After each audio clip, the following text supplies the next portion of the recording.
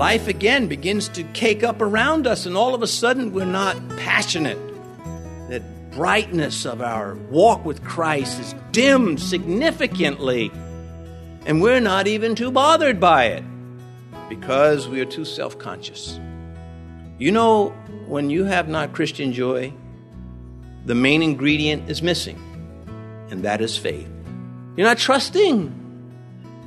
And I'm not going to stand here and pretend that that doesn't happen to me.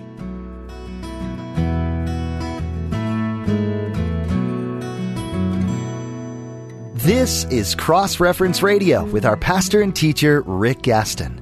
Rick is the pastor of Calvary Chapel, Mechanicsville. Pastor Rick is currently teaching through his series called The Believer's Basics. Please stay with us after today's message to hear more information about Cross Reference Radio, specifically how you can get a free copy of this teaching. And now here's Pastor Rick in the book of Hebrews, chapter 11, as he begins his message called Faith. Would you please turn to Hebrews chapter 11? We are continuing the series on the believer's basics. This morning's topic is faith, a very broad topic. We spend every session talking about faith. There's no way a single session could scratch the surface, but we will try to keep it with the basics. So if you have your Bibles, open to Hebrews chapter 11. We will take verses 1 through 6. Now, faith is the substance of things hoped for, the evidence of things not seen, for by it the elders obtained a good testimony. By faith we understand that the worlds were framed by the word of God, so that the things which are seen were not made of things which are visible. By faith Abel offered to God a more excellent sacrifice than Cain, through which he obtained witness that he was righteous, God testifying of his gifts. And through it he, being dead, still speaks. By faith Enoch was taken away so that he did not see death, and was not found, because God had taken him. For before he was taken, he had this testimony that he pleased God. But without faith it is impossible to please him. For he who comes to God must believe that he is, and that he is a rewarder of those who diligently seek him. Please be seated. The text, the flagship of this morning's consideration, is verse 6 of Hebrews 11. If you still have your Bibles open, you could look there with me, and I will reread verse 6. But without faith it is impossible to please him, for he who comes to God must believe that he is, and that he is a rewarder of those who diligently seek him. Well, this verse declares that faith is essential for the genuine Christian. Faith stands at the entrance of our salvation and our friendship with God. I started to say our fellowship with God. Well, that's true, but we hear it so much, maybe it loses some of its potency. So the alternate, friendship with God. Friendship with God is fellowship with God. It is to be his friend. There is no becoming a Christian without faith. It is a basic of our faith, but it is, as I said, an essential. Now, diagnostics are built into our Christianity. Once we come to Christ, through the conviction and the leading and the nudging of his Holy Spirit, we can examine ourselves. We can diagnose the sickness that may be holding us back when we're not doing what we're supposed to be doing. These things are not natural, they're spiritual. But God is generous with them. He is not stingy with these things of our faith that we must have. You speak of the gifts of the Spirit. Which gift would I want? All of them. Every single one. Because I know that I am needy and he is gracious.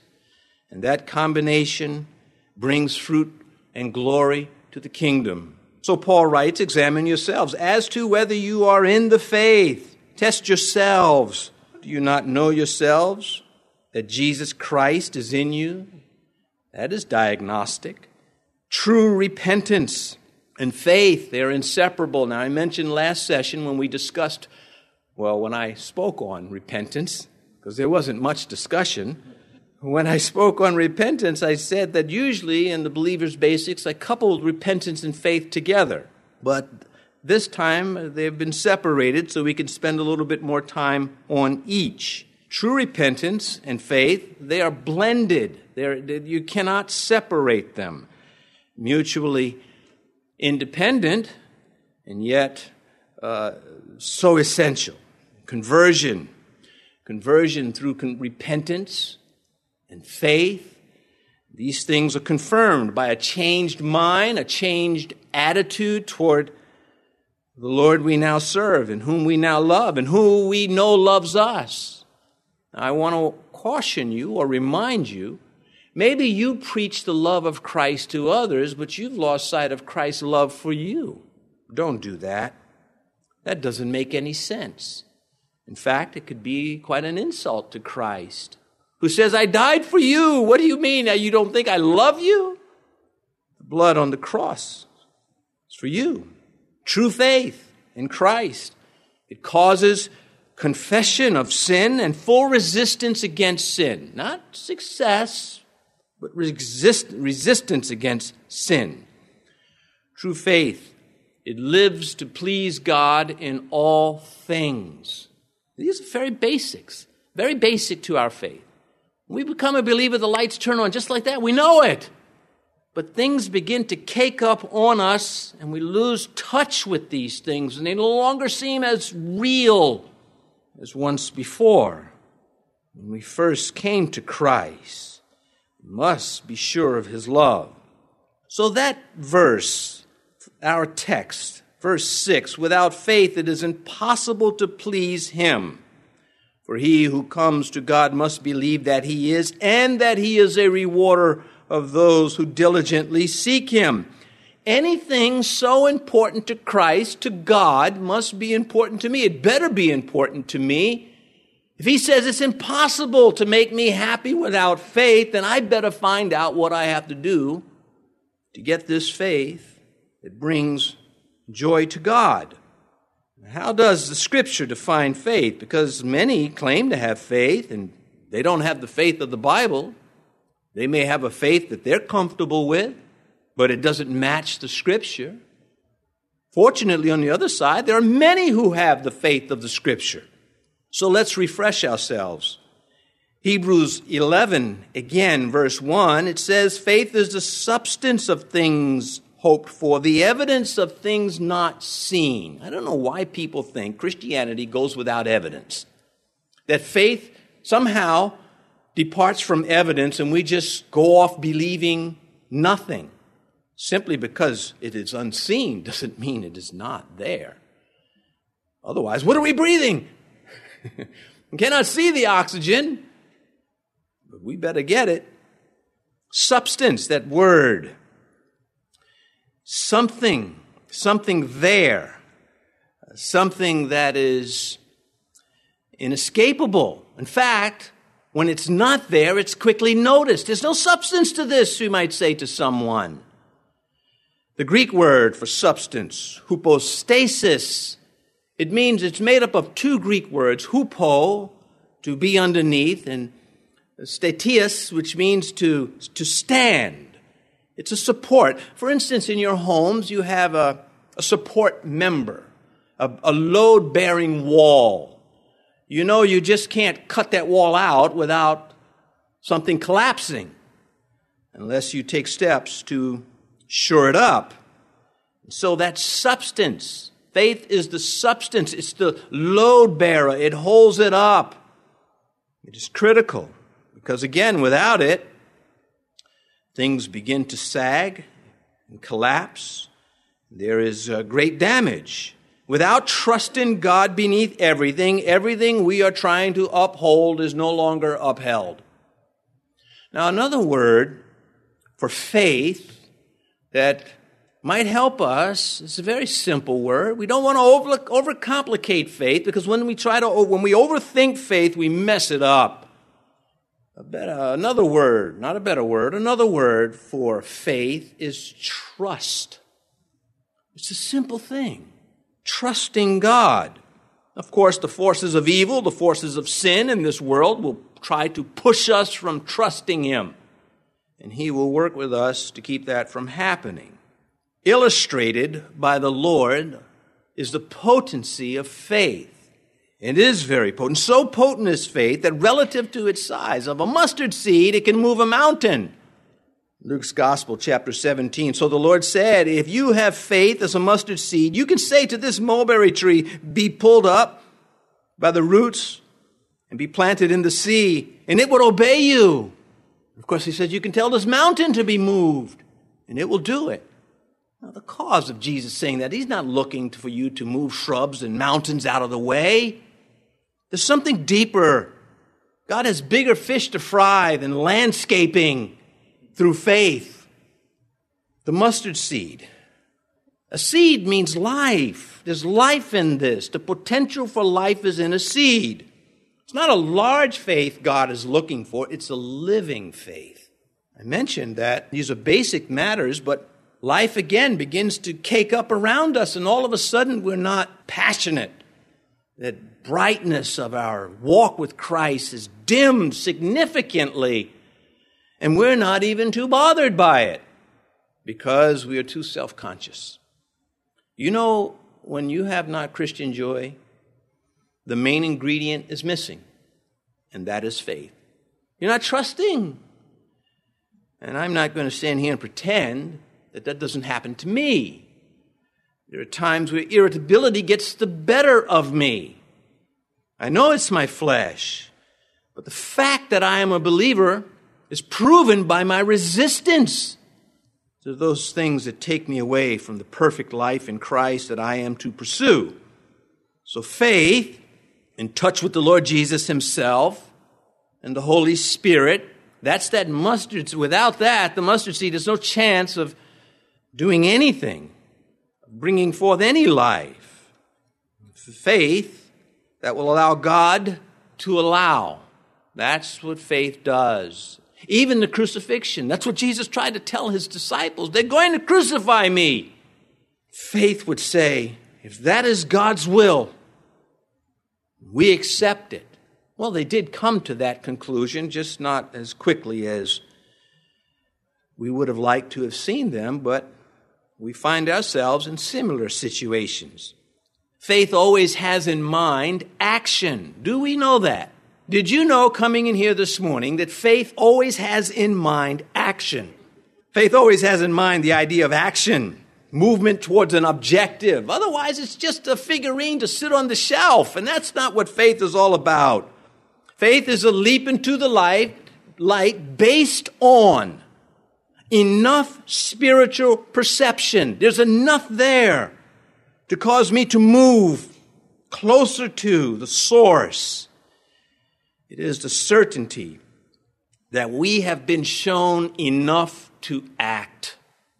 We have seen enough to make a move, though we cannot see more. Many times there's no more we can see, but we've seen enough. And that's what God wants. Believing in what you know is true versus dismissing the facts, versus dismissing what you've seen. Have you ever witnessed to somebody and you see them convicted? You see them guilty before God, conscious of their guilt, ready to commit, and they back away. They've dismissed what they saw.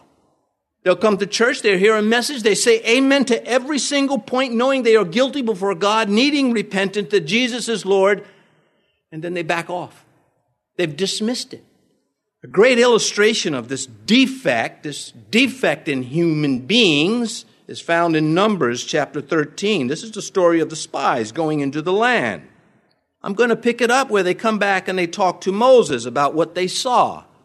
Then they told Moses, the spies, there were 12 of them that went into the land, and said, we went to the land where you sent us. It truly flows with milk and honey, and this is its fruit. We pause there. You see, they had the evidence. God said that land that I'm going to give you is flowing with milk and honey. It is a fruitful land. So they go into the land and they find out God was right.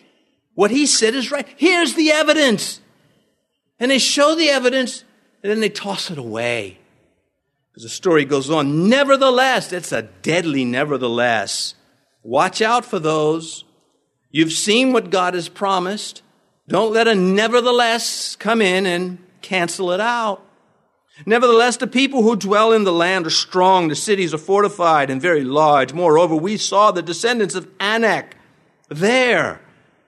The Amalekites dwell in the land of the south. The Hittites and the Jebusites and the Amorites dwell in the mountains of the Canaanites, dwell by the sea and along the banks of the Jordan. That was their reason for dismissing the proof. There are things there that we're terrified of. There are things there that we don't want to deal with. But then Caleb speaks up.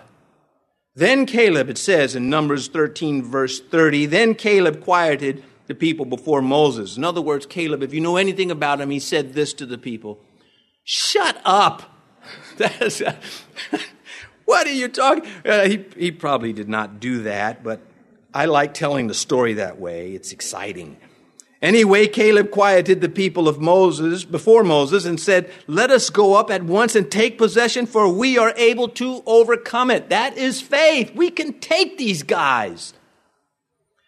Now, when I came to Virginia to begin ministering, I thought that because many churches were saturated with just preaching the gospel every Sunday to people who are already saved, and the teaching of the word was not going forth in so many churches, I thought that in the area God was calling me to, once I began to preach the word of God, the people would be lining up around the corner.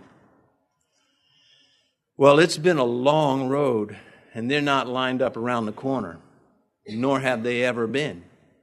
And there have been many hits. And where I'm going with this is I felt like Caleb, let us go up at once and take possession, for we are able to overcome it. But I didn't factor in all the trouble, the heartache, the pain, the fruitlessness, at least apparently, in areas where I expected huge returns. And so I'm saying to you, if you're going to side with Caleb and say, let us go up at once and take possession, for we are able to overcome it, make sure your sword is sharp and you are ready and you have faith. Don't trifle with the things of spiritual conflict, because they are real. But the men who had gone up with him said, we're not able to go up against the people, for they are stronger than we. Well, faith says so. God says, go. All right, then we continue, verse 32. And they gave the children of Israel a bad report of the land which they had spied out, saying, the land through which we have gone as spies is a land that devours its inhabitants, and all the people whom we saw in it are men of great stature. You see, they were looking at the physical things. There we saw the giants, the descendants of Anak. It came from the giants, it tells us in parentheses, and it concludes, I conclude this section with this portion of verse 33. And we were like grasshoppers in our own sight, so we were in their sight. We were insignificant. We were small. We see all of the perversity, the political liberalism in this land, how they've taken over the airwaves and the media, they control the internet. You can end up feeling like a grasshopper. Or you can say, I'm no grasshopper. That's what Caleb did. Well, if you're going to do that, you better have faith. And you better not be bashful about it. I did not say be foolish about it and go where angels fear to tread. Even Michael, the archangel, who probably could have taken Satan out, incidentally, referred him to the Lord. He said, the Lord rebuke you, and did not get involved with him. Faith is trusting God according to God's word for salvation and for serving. It is a significant distinction. When we talk about faith, essentially there are three types. There is salvation, faith unto salvation, saving faith. That's what I was looking for. The consent of the soul. It is expressed through enough faith and understanding. And then there is serving faith. That is the one that moves forward, that takes action based on its confession of Christ as Lord. Saving faith, I give my life to Christ. I recognize Him as the only Savior. Serving faith, I begin to act on it and serve Him. And then there is false faith, contrary to the Scripture, that has edited out Scripture and has added in its own thoughts. And first we'll take saving faith, which again is our receiving our salvation when we come to Christ. Lord, I believe. I believe you, and I accept, and I surrender. This is not something that we earn through deeds. Galatians 2, knowing that a man is not justified, pause there. There's a beautiful English word in the context of salvation. Justification, just as though I have not sinned because Christ has wiped away the penalty of my sin. Knowing that a man is justified knowing that a man is not justified by the works of the law, but by faith in Jesus Christ. Even we have believed in Christ Jesus that we might be justified by faith in Christ and not by deeds of the law. For by the deeds of the law, no flesh is justified. The Bible is canceling any IOU on God. No one will go up to God and say, you owe me salvation because look at all the good things I did. What is God going to say? Oh, you did good things? Oh, I lost 10 pounds because of that. I'm so grateful. Come into heaven. What would I do without you?